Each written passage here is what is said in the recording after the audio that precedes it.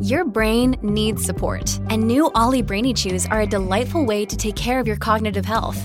Made with scientifically backed ingredients like Thai ginger, L-theanine, and caffeine, Brainy Chews support healthy brain function and help you find your focus, stay chill, or get energized. Be kind to your mind and get these nootropic chews at ollie.com. That's OLLY.com. These statements have not been evaluated by the Food and Drug Administration. This product is not intended to diagnose, treat, cure, or prevent any disease. Another day is here, and you're ready for it. What to wear? Check. Breakfast, lunch, and dinner? Check. Planning for what's next and how to save for it? That's where Bank of America can help. For your financial to-dos, Bank of America has experts ready to help get you closer to your goals. Get started at one of our local financial centers or 24/7 in our mobile banking app. Find a location near you at bankofamerica.com/talktous. What would you like the power to do? Mobile banking requires downloading the app and is only available for select devices. Message and data rates may apply. Bank of America N.A., member FDIC.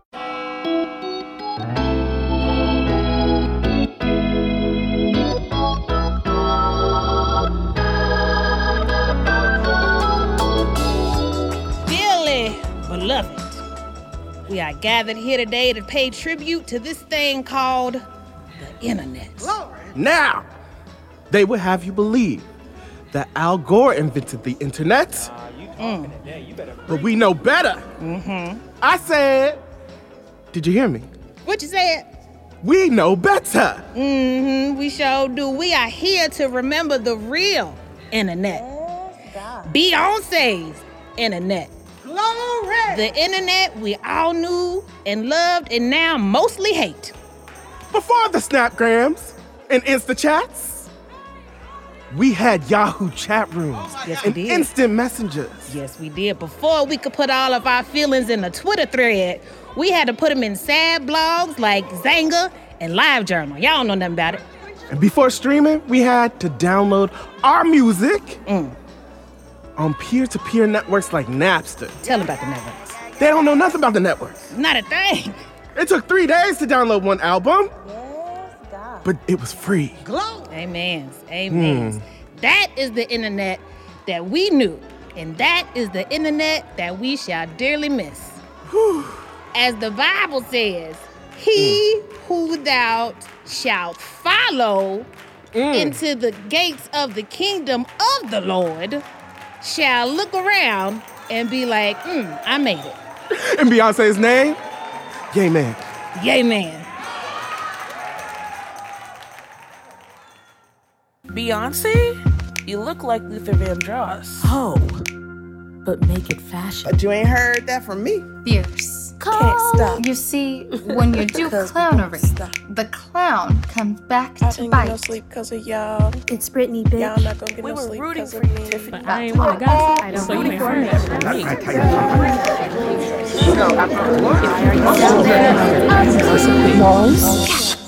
Who said that? Welcome to Back Issue. A weekly podcast that revisits formative things, people, and moments that we miss and that changed us. This week, what happened to the internet, y'all? What happened? Men happen to the internet, probably. White ones in particular.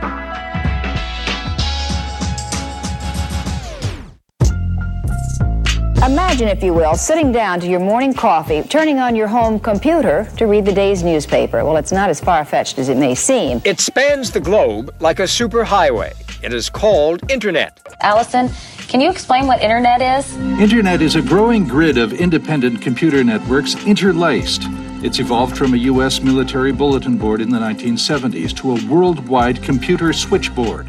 Each week, we'll go back into the past and revisit unforgettable moments we all think we remember. And learn what they can teach us about where we are now. I'm Tracy Clayton, and my screen name is Honey Molasses 2004. And I'm Josh Quinn, and my screen name is Shaka Tom 2000.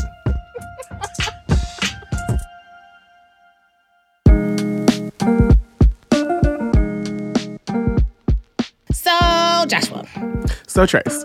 When you go outside today or tomorrow and you see people in this post-pandemic world, does it feel weird? Does it feel like something's different or missing? What do you mean? We're about to be out and social again for the first time in well over a year, and there's not like the barrier or the protection maybe of a webcam or like a social network, and it feels good and refreshing, but it's also like, I'm terrified. How do I do this?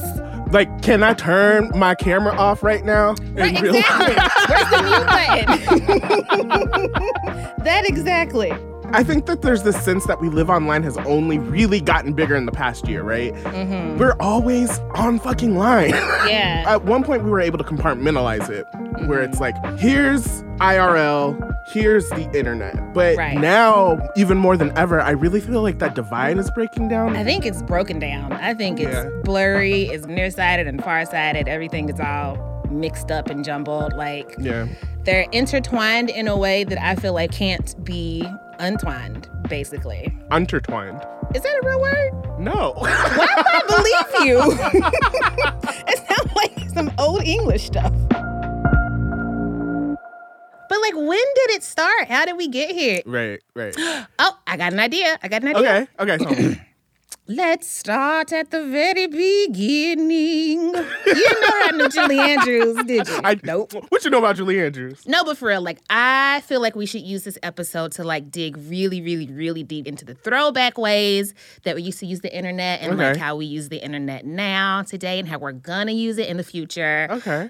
And I think that later in the show, we should talk to Bridget Todd about this because she's perfect for this conversation. Yeah. She's a digital activist, and she is host of the podcast There Are No Girls on the Internet. And there, she chronicles the online experience of marginalized voices and talks about basically how we've been in this shit from the beginning. From the get-go. From Jump Street. I love her. Same. I want to invite someone too, though. Ooh, who? Okay, so I think we should talk to Naj Austin. Oh, of course. You might know her because she built this fantastic space called Ethel's Club. Mm-hmm. It was this whole community. It was like a WeWork meets a social club. But then the pandemic hit, right?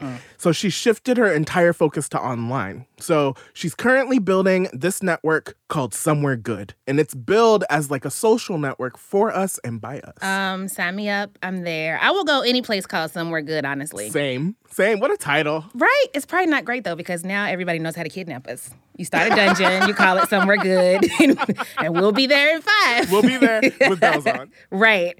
But before we go to Somewhere Good, I think that we should look back at it a little bit. Hey. And we should talk about our old school throwback formative internet memories. Okay. But first, I have got to go and do a thing and then come right back.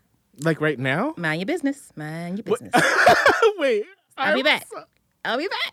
I would just like it to be known, I guess. Like, state this for the record. Tracy just left our recording session for this show. Whoa.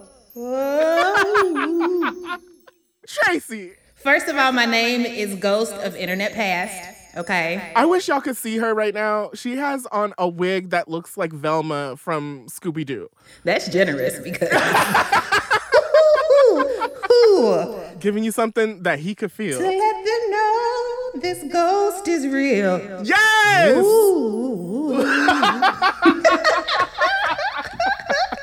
I am the ghost of Internet Past. Ooh, oh my God.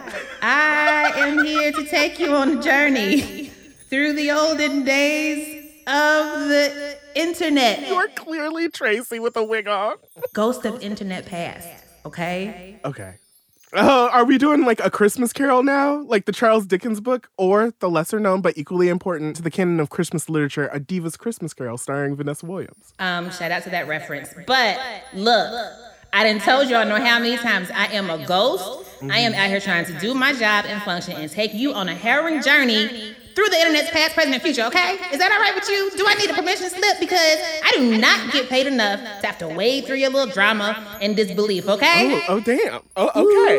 Okay, well, tell me, ghost. Racist. That's racist. You What? can't say that. Wait, what? I can say it. You can't because y'all messed it up. It is now a pejorative. You and your little mortal friends lost the ability to say ghost after Nene read LaToya Jackson in that one show. What? The Apprentice that one time. You remember? While you sat there and looked like Casper the Ghost. When you can bring your let's voice be down, clear. you bring- Disappear, Ghost. See? You fucked it up. And now the proper term is person of spirit. Okay. So, person of spirit. Mm-hmm. Do you have any memories like pre-internet? You know I do. Let me take you back. All these are ghost noises.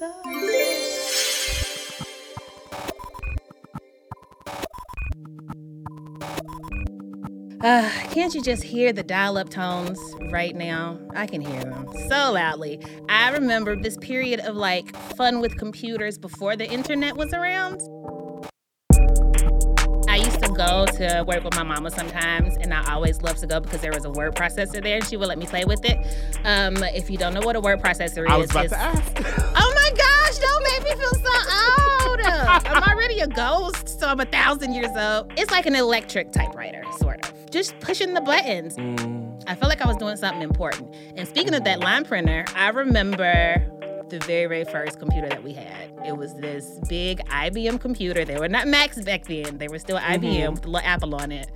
And it was this big, white, clunky box. And the screen had 2 colors, black and green. Yeah, I remember it. that one. That one. I used to play solitaire, and I felt so grown. I was like, click, clack, quack, quack. I would also I got my hands on a how to type notebook. Was it Mavis Beacon? It was not. Shout out to Mavis Beacon, but shout out to Mavis Beacon. Right. This is before CD-ROMs, Joshua. This was a book. My God. It was a book that was printed like long ways. Yes. And so I would prop it up next to the computer screen and just type and do the drills. It was my favorite fucking thing in the world. Just so pure. What a different world. You have a first internet memory? Oh, wait. Sorry. Got a frog in my throat. Do you have a first internet memory? Oh. I remember we used to get mailed the internet in the form of AOL discs. I just remember being on AOL and you would get a certain amount of hours per month or something they would send you in the mail. And then you put the CD in.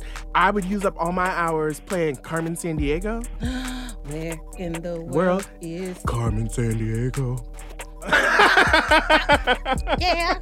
And I just remember it was so slow that you would click something and then you would go and eat and then you would come back and it would be half loaded. Yes. And I remember this one time my dad got me and my sister a Sony Vaio for Christmas, which was at the time it was that computer. Cutting edge. But he was afraid that we were gonna break it, so he wouldn't let us take it out the box. And by the time we were able to take it out of the box, there was a new version of it out. Okay, so seeing as how I am an actual ghost, in spite of what Josh will have you listeners believe, I have real powers. I am going to use some of those powers to just kind of collect some stories from people all around the world. And You know what? I'm not getting paid enough for this. But I want to know what they say when they hear the question, what is your first memory of the internet? Okay, let's do it. All right, please keep your hands and feet inside the carpet at all times. We don't have insurance, so if you get hurt, you're on your own. And honestly, I might fall off and grab my back as well. So damn. We might be in this together. Okay. Woo, oh my gosh, ghost sounds flying around the world.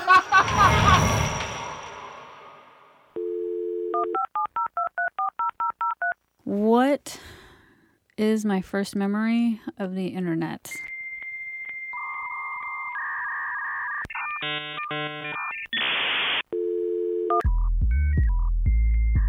We had a computer in the living room, and you literally had to go and log on. My first memory of the internet is logging on to AOL with a physical disc, a CD. You would get the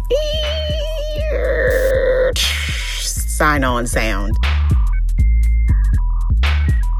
I had a crush on a guy in high school, and we would go over to his house to hang out. I wanted to make out with him, but he would be on these message boards, sci-fi message boards. I went straight for the chat rooms. At the time I was 9 or 10, so you'd drop your age, sex, location, just kind of announcing, I'm a child and this is where I live. My first internet memory is when I heard about Napster. The first song I downloaded was Sir Mix-a-Lot, Baby Got Back. Neopets. I think for a long period of time, from about 9 to 12, I was taking care of my digital pets. I was an early adopter of MySpace. I figured out how to do the HTML codes. I was doing it for a lot of my friends. Going to my cousin's house in the summertime because he was actually the only one in our whole family that had the internet. So it was 8 of us going to his house and just sleeping over there just to use the internet. It was total chaos.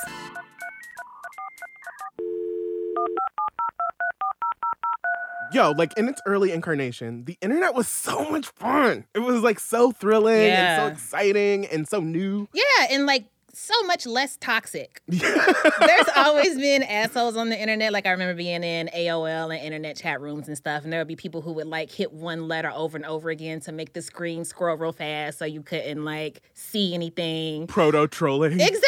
Yeah. That's where I first met the internet troll. Then you had this little like broke down section of the internet where people were making their own pages on Angel Fire. And GeoCities. Oh my God, GeoCities. Nothing worked. Every link was broken. It was like fake GIFs and like line art and stuff. Yeah. So much scrolling text, like people's dimensions of the pictures were all wrong. All wrong. And it took like 5 minutes to load. But it was just like, wow, you got your own webpage. I've got my own webpage. I feel like the first webpage that I ever set up myself was either like a LiveJournal or a Zanga. Did you have those? With all these feelings inside, I had to put them somewhere. I'm talking about. Yo, I just can't believe that someone had the business model. You know what's missing from a journal? What?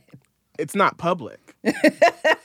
People need to be able to read this and then comment. Like, what? Nobody needed that. No one needed that at all. But you know what, though? Mm-hmm. The more I think about it, the thing that really, really changed my life was BlackPlanet.com. You know what? Who have you ever heard say that before? I owe my life to BlackPlanet.com. It's true, though.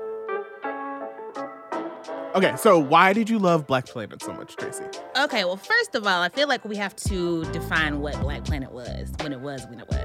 But, like, this is, like, around, like, the dawn of, like, all these different tailored social networks. And at the time, I am a freshman in college at a super, super, super white school. There's literally 20 Black people on campus.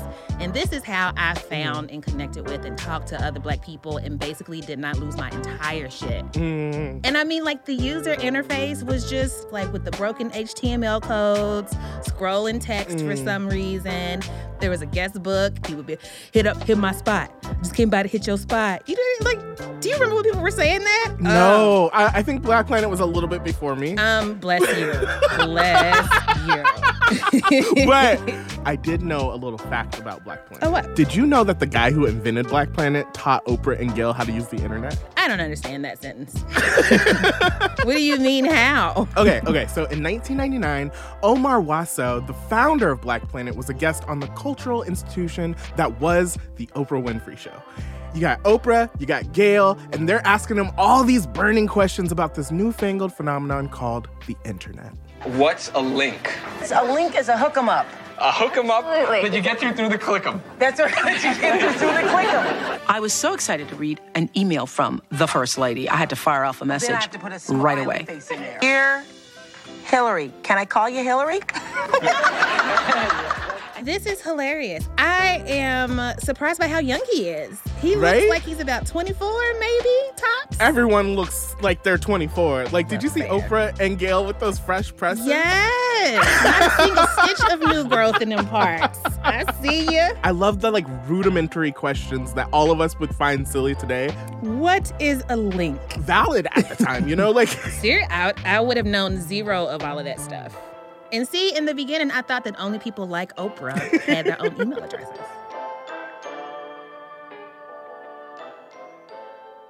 You know another really big moment, like in internet history for me? What? I'm going to say some names, and I want you to tell me what they have in common. Oh, dear. Okay. Adele. Sean Kingston. My Chemical Romance. Yeah. Taking Back Sunday. Soulja Boy. What do they all have in common? I'm going to take a guess here. Were they all discovered on MySpace? They were all popping on MySpace. They got it popping on MySpace. So my MySpace page, one day I was like, I'm going to revamp it, right? Like I couldn't do all the HTML coding and shit that everybody else was doing. Girl, I went to Coding University on MySpace. Look, the blinking text, I went to Coding University. I wasn't great at that. So I remember I typed up this really funny interview with myself to tell people about myself.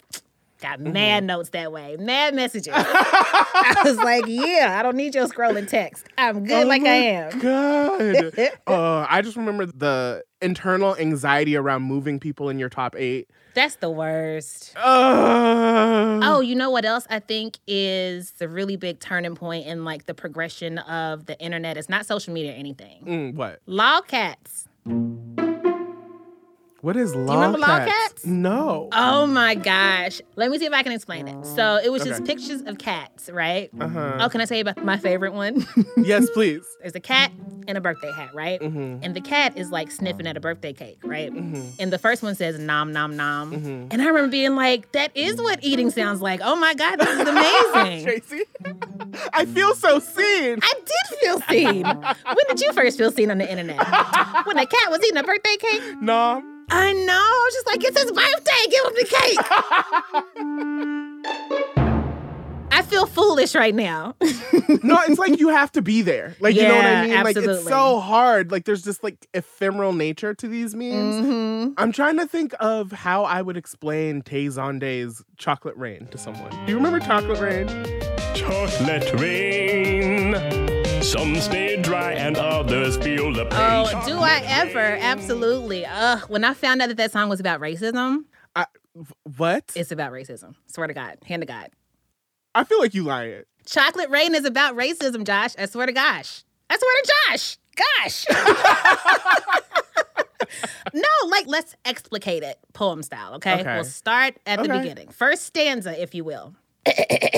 And I read. Chocolate rain.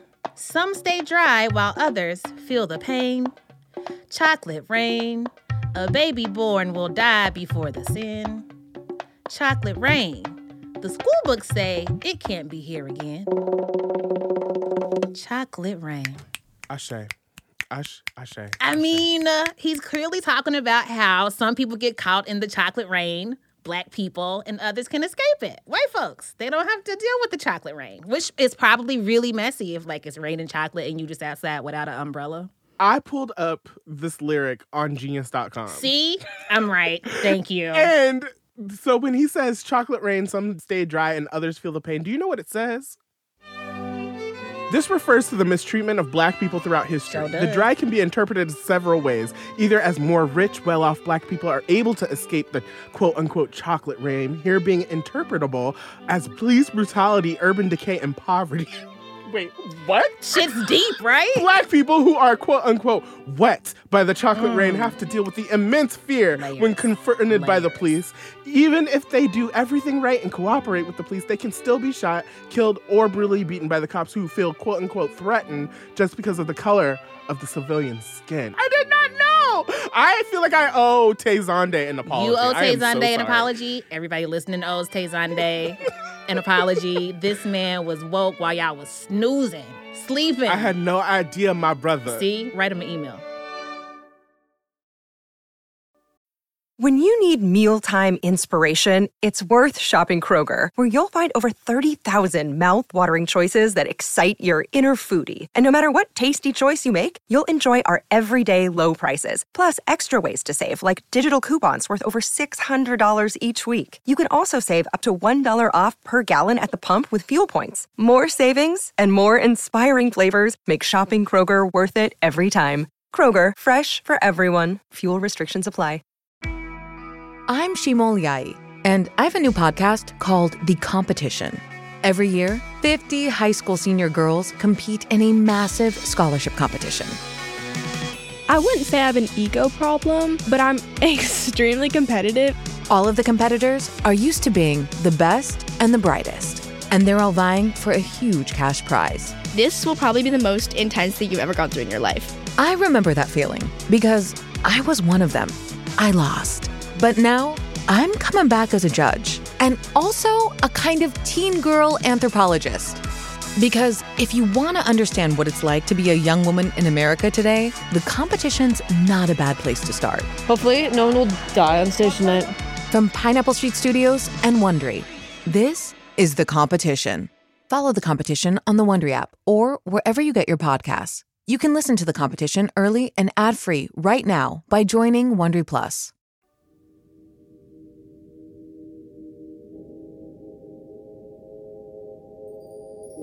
So see, maybe there is a way to explain the internet. I swear you gotta stop with this voice. No, I will not. I was hired to do a job. I'm gonna do it.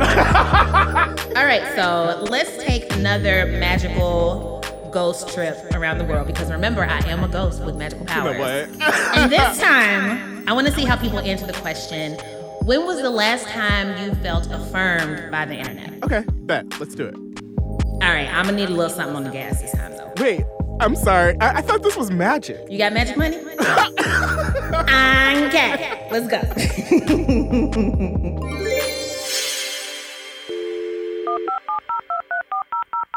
A time I felt affirmed by the internet.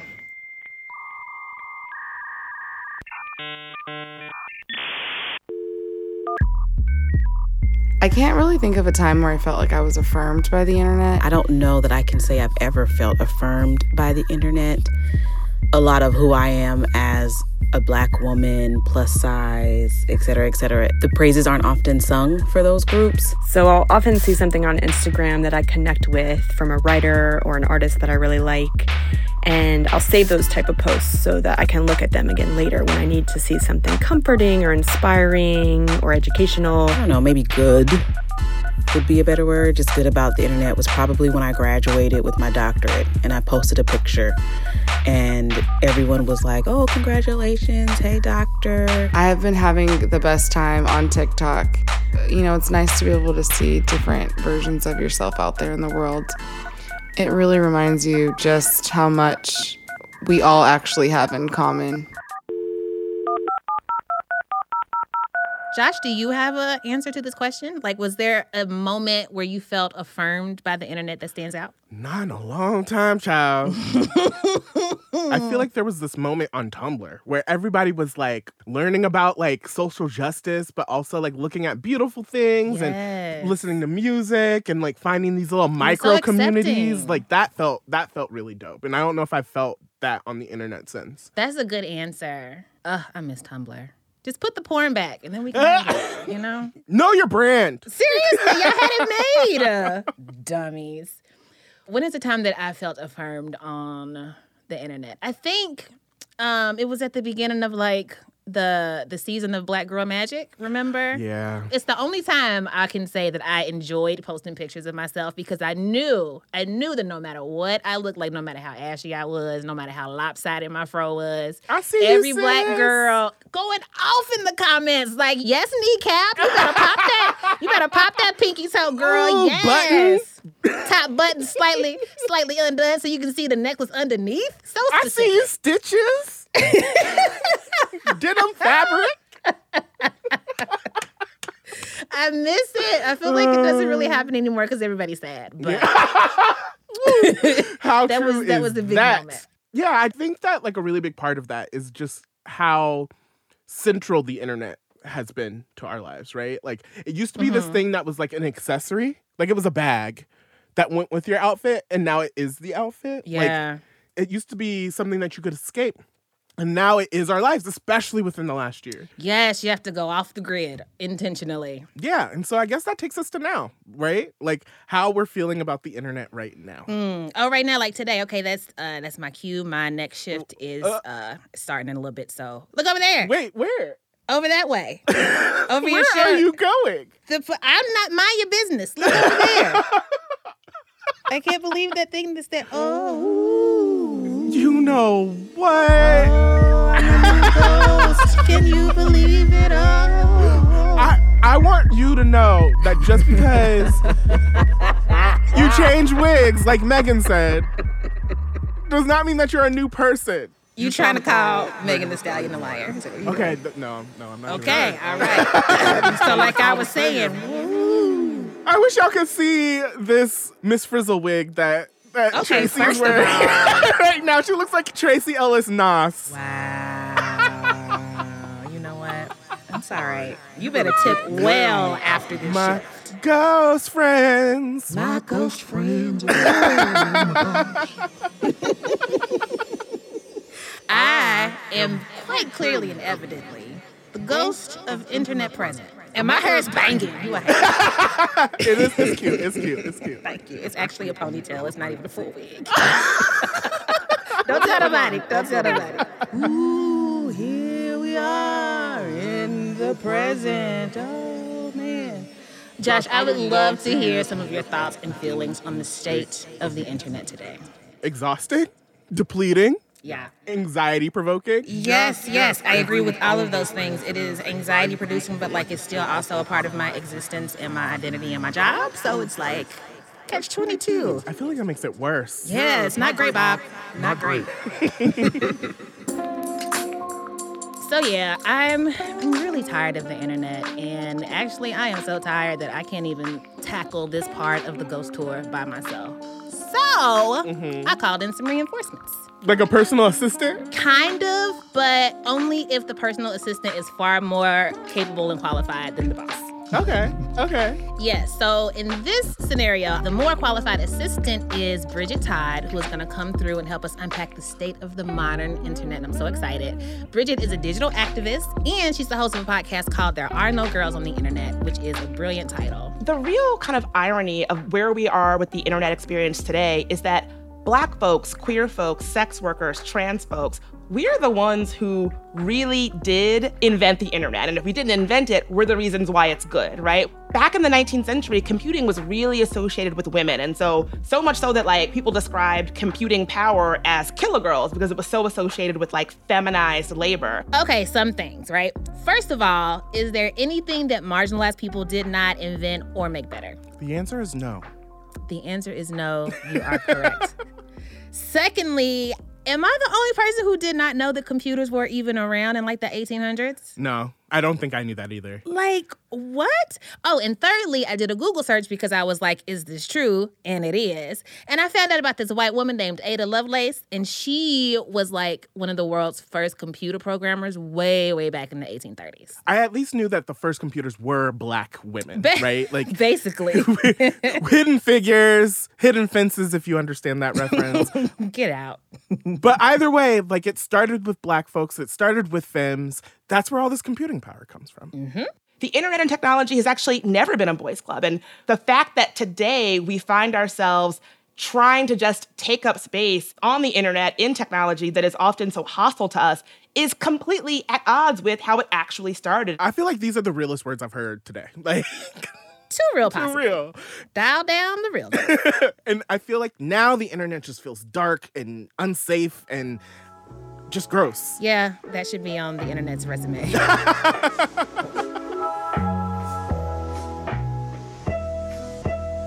And Bridget spends a lot of time talking about these things.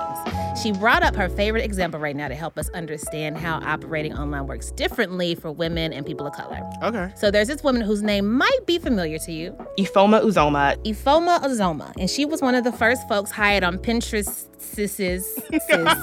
public policy team. I don't know the scientific word for multiple Pinterests. Okay. Mm-hmm. Fun fact, she's the reason why Pinterest no longer allows for plantations to be described as romantic venues for weddings. You know how they used to love to do that? Yes. They don't anymore. Her and this amazing woman, Jade at Color of Change, formed a partnership to make it so that wedding websites and Pinterest could not describe plantations as like a beautiful, charming location and not, a torture site. Ooh, I bet the Blake Lively's were pissed. The Blakes probably started an institution. They were like, how dare you take away my plantation? We're protesting. Where are we supposed to get married now? So, needless to say, love Ifeoma, love what she's about. Mm-hmm. She has this really great penchant for finding things that are happening that should not be happening, right? Mm-hmm.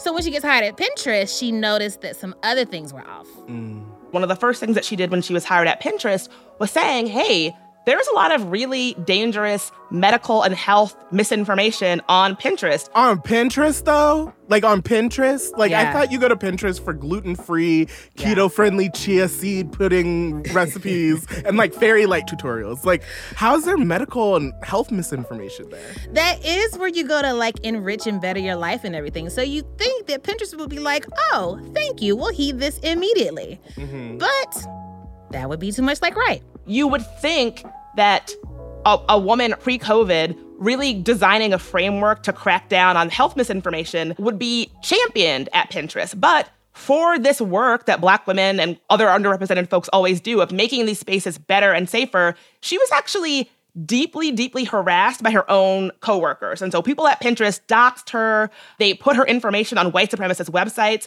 Eventually, she had to leave the company. Okay, so one thing I will never understand is why Black people and women always get in trouble for doing their job. Like, you asked me to be here. How are you mad at me for doing the thing that you hired me to do? We can't win because if we don't do it, we get fired. Okay. It's just so messed up. And then on top of all this, even when we do the job and we get in trouble for it and then we have to leave the company, turns out the work that we did made it better for everybody. When she left Pinterest, another woman, a white woman, sued Pinterest for gender discrimination and won. And the reason, and like, good for her, I'm glad that she won, but she was open about the fact that the reason why she won is because Ifeoma Uzoma had been so open about her experiences at the platform as well. And so this woman got a huge payout. Ifeoma didn't get a dime. And, you know, it was one of those stories that's like, Black women, we are the ones who make tech safer, more inclusive, a better place to spend your time. And that work is often not thanked. It's often done for free, and we're often shat on for it. See, remember when I told you the internet was exhausting? I am tired. Yes. I remember seeing this TikTok where this girl was just like, I'm just tired of being perceived. Yo, can I just exist without somebody's gaze? Exactly. That is so, so real. And then, like, even if you have a relatively easy time on the internet as a Black woman, you still risk being, like, triggered by seeing somebody else who's been, like, really, really mistreated. Like, I remember when all of this Pinterest shit went down and I had to log off because I was just like, this mirrors not only my experience, but the experiences of so many people that I loved. Like, I just couldn't take it. I just couldn't handle it anymore. Yeah. Bridget really thinks that this has a lot to do with why the internet just is not fun anymore.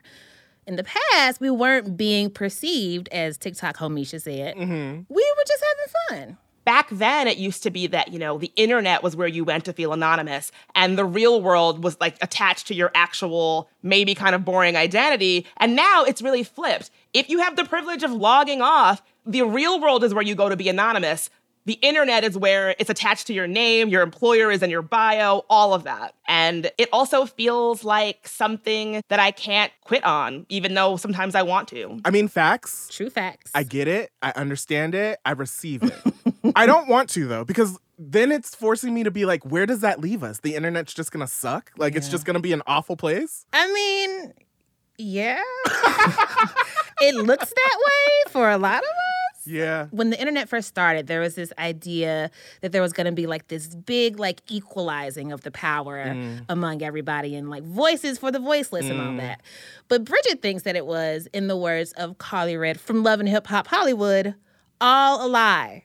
It was all lies. I'm holding up an imaginary paper. We have never really let go of that vision that it was going to be this like liberatory, you know, democratic thing where all voices could be heard equally. I do not think it's possible on any platform that currently exists to have all voices be heard equally. It's sad and sobering. Like, I would much rather be drunk when it comes to stuff like this because, especially for me, like, I started out with, like, a really great experience on social media, and I was like, you know, voices to the voiceless. And it is true, like, it was that. But, like, that's the bare minimum, you know? Like, we should have moved past that by now. Like, that's the bar, and the bar is... in hell. Very much in hell. I will say this, though. Hearing Bridget talk about whose voice is heard and whose voice isn't, it gives me an idea. Ooh, if it's a good idea, then that means it is also my idea, too, because I, the ghost, took you on this journey. Wait, what if it's a bad idea? Oh, I don't know you. Fine, we can share the idea after the break. Still a ghost.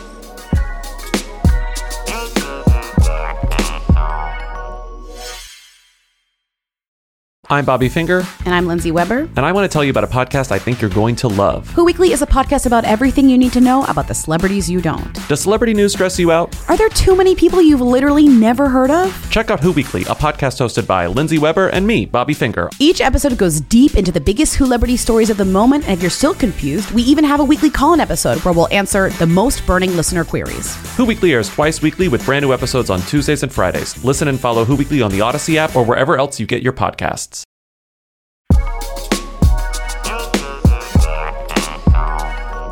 Okay, so back issue, and we're back. Hey. Wait, Tracy, where'd you come from? Oh, here, there, everywhere. It's me. You're not a ghost anymore? Do you see a wig? No. Just a man's bonnet. What did I miss, though? So we just heard from Bridget, and she was talking about how there's no places online where everyone's voice is heard equally within the internet as it exists right now, right? Uh-huh, okay. That makes me think we should talk to someone who's trying to imagine a different internet. Like someone who's trying to revisit how we engage with the internet and focusing on our experience specifically online. Oh, man, a new internet signed me the fuck up. So guess what?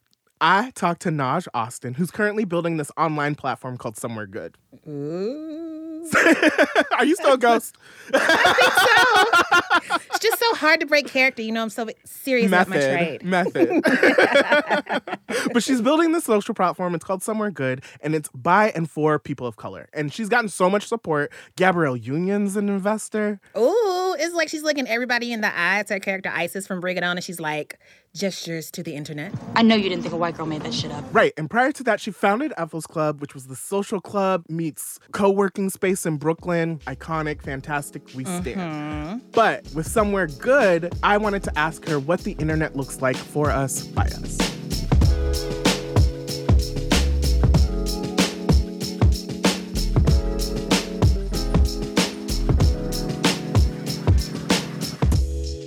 So you already created Ethel's Club, and now you're working on Somewhere Good. Tell me all about it. Before I had anything, let's be clear, there was literally no Ethel's Club. There was maybe an Instagram page with like maybe 6 images on it. And I was on Twitter being like, I'm building a new kind of space for people of color, and it's gonna be amazing, and it's gonna be in Brooklyn, and I'll figure it out how to get there. And then Morgan Jerkins, a journalist, found me. Then one of our investors, Roxanne Gay, found me, and then another person found me. Then customers are like, I've been looking for this my whole life, reaffirming what I'm building. I said, can I get on the phone with you? Because I haven't built it yet, so this is the perfect time to chat. And it became this thing that is not mine, which is the wildest thing about a startup, which is if you build it the right way, it very quickly becomes everyone else's. Ethel's Club is not mine at all. People have such ownership over it in a really beautiful way. I always had a vision that was much bigger than a physical space. I remember talking to one of my early investors and telling this story of how in 5 years we're going to have an Ethel's Club airline. And what does that airline look like as you're flying around in like Black excellence? Like what is that, right?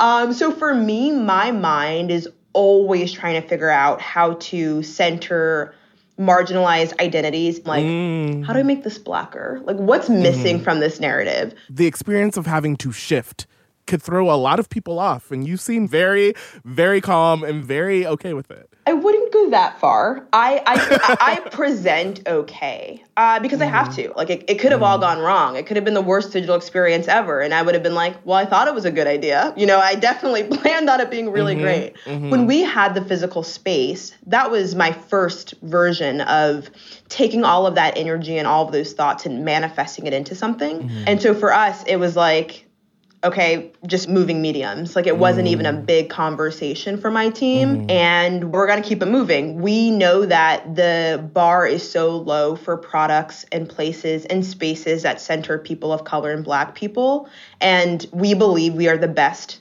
people to build it. When you think about Somewhere Good, can you tell me what you're envisioning? Like, when you say that phrase out loud, what images pop into your head? The first word that comes to mind is reflection. As a Black woman navigating the internet, I often don't feel reflected, and I've just had to be okay with that because there has never been a true alternative. And so again, in that same vein of trying to poke at everything that exists now and ask, how can I make this more reflective of me and my identity? We're doing the same thing with social media. How do you make it where it's a kinder, more intentional place? How do you build real radical community into social media, a place that is known for hate, misinformation, doom scrolling? No one's like, oh, I love social media. It fills me with joy. Not in a long time. Exactly. And that's very funny you say that. When we did user research calls this summer, they hate all the platforms now, but they would always say, but back in the days of MySpace and Tumblr, when I could own what I was doing online, and when I could sort of make this creative landscape of my own, doing, is when I felt the most powerful. And then that has slowly been taken from us over the last couple of years. And so Somewhere Good is a new social platform designed for the rest of us. And when we think about what new social looks like in terms of recognizing all the people that are forgotten on the other platforms, it looks like ownership, it looks like creation, it looks like actual authentic connection, all the things that are missing from the narrative now. So how do you plan to organize Somewhere Good to make it truly a place that's good for all of us? What's on the checklist? It's less of a checklist and more so a lot of feelings, a lot of conversations that manifested into what Somewhere Good eventually became. When you're onboarded, it feels affirming from the very beginning. One of the things I was obsessed about was when you join any kind of platform these days and you're asked to upload a profile picture, it's you scrolling through your photos, looking for like the best photo of you. Like, where's the lighting hitting? Exactly, right? You're like, wait, horizontal, vertical, wait, what's the theme? Like, it's a whole moment. Right. Like, that should be an affirming moment that, thank you for selecting the best photo of you. We're so happy to have that beautiful, shining face. Like, it should feel that way in the product. We're going to get push notifications. Right? It's like, I see you, sis. Come on with the angles. Exactly. I mean, that would make my day better. I'm not going to lie. Right? And so how do we optimize this so that a person who is walking through life and has never felt, very reflected in a lot of the places they're going, where they come to this and they're like, wow, I didn't even know I was looking for a Black sustainability group. And now I found this amazing community, and they're here in Brooklyn, and they meet up safely in Prospect Park. And we want to make it easy where we also have an approved list of Black-owned places in your city that you can go to where you'll feel safe. We have always thought about Somewhere Good as being additive towards the IRL experience. And so trying to make this like circular experience where you, Black person I'm talking to, is always centered and celebrated everywhere you go, every click you make, every relationship that you foster, whether it's online or offline. All of those moments can be magical for people because we've never had them. That's how low the bar is. What is your dream for Black people in the digital space? I want everything. I really want our own internet, a place where we can all go to feel reflected in text, to feel seen, to have the things that we're thinking about either, discussed or just written down in that way. I think there's so much about our legacies and our ancestral backgrounds that are not easily findable. And I think so much of going forth is looking back. Yeah. But the biggest issue I've heard when I've talked to other Black folks about this is, where do I get, where is it? And I'm like, that's a good question. I want Black people to feel safe in all of the ways that safe can present itself, whether it's walking into a Starbucks, whether it's being pulled over, whether it's simply existing in your bed. I think a lot of what I'm chasing is that feeling of feeling like you can simply exist and that's okay. And no one's going to try to take that away from you. Thank you so much for sitting down with me. Of course. Thank you. Learn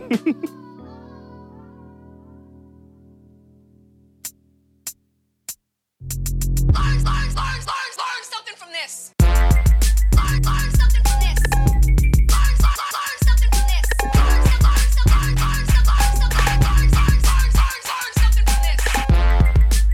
As the patron saint of this podcast, Tyra Banks taught us in the textbook that is America's Next Top Model. Trace, did we learn something from this? You know what? I think we did. I don't know what I was expecting from this trip down memory lane. I was like, is it going to make me sad because those times are gone? Is it going to make me happy that those times are gone?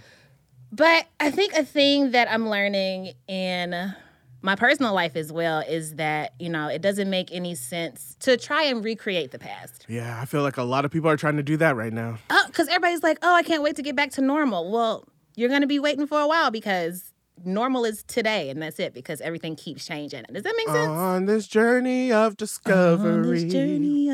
Of finding you and finding me. Finding you and finding me. That's the only words I know.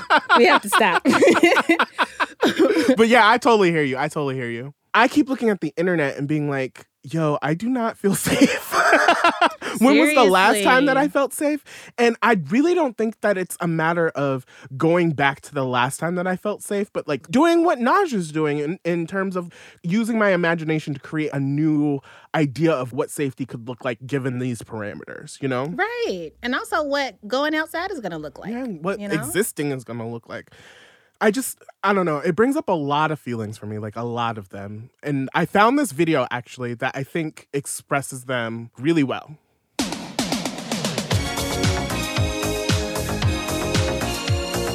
you just Rickroll me? Is that what just happened to me? Are you kidding me right now in fucking 2021? Are you... You know what? I will go get that ghost and just be like, get his ass. Get Joshua Jenkins. Go get him. Wow.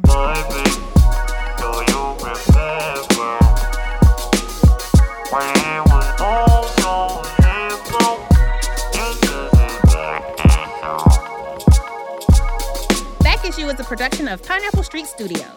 This show was created by Tracy Clayton and Josh Gwynn. Our senior producer is Josh Gwynn, and lead producer is Emmanuel Hapsis. Our senior editor is Leela Day. Our managing producer is John Asante. Our associate producers are Alexis Moore, Xandra Ellen, and Brianna Garrett. Our intern is Arlene Arevalo. Our executive producers are Jenna Weiss-Berman and Max Zelinsky. Our engineers are Raj Makija. He made a lot of the original bops you were bopping to in this episode. And Davey Sumner. This show also features bops from the musician Don Will. You can follow him at Don Will on the socials. You can follow me, Tracy, at Broken McPoverty. And you can follow me, Josh, at Regarding Josh on all the socials. Subscribe to this podcast wherever free podcasts are sold. Also, leave a review. It really does help. Yeah, and some stars and stuff, too. And you can follow the ghosts of internet past and present at Bomb Ass Ghosts with on all the socials. See y'all next week. Bye.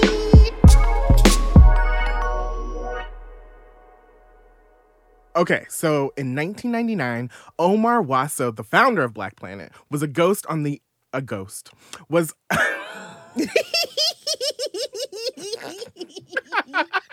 Sorry, that just tickled me. There's only one ghost in here, okay? Let me find out.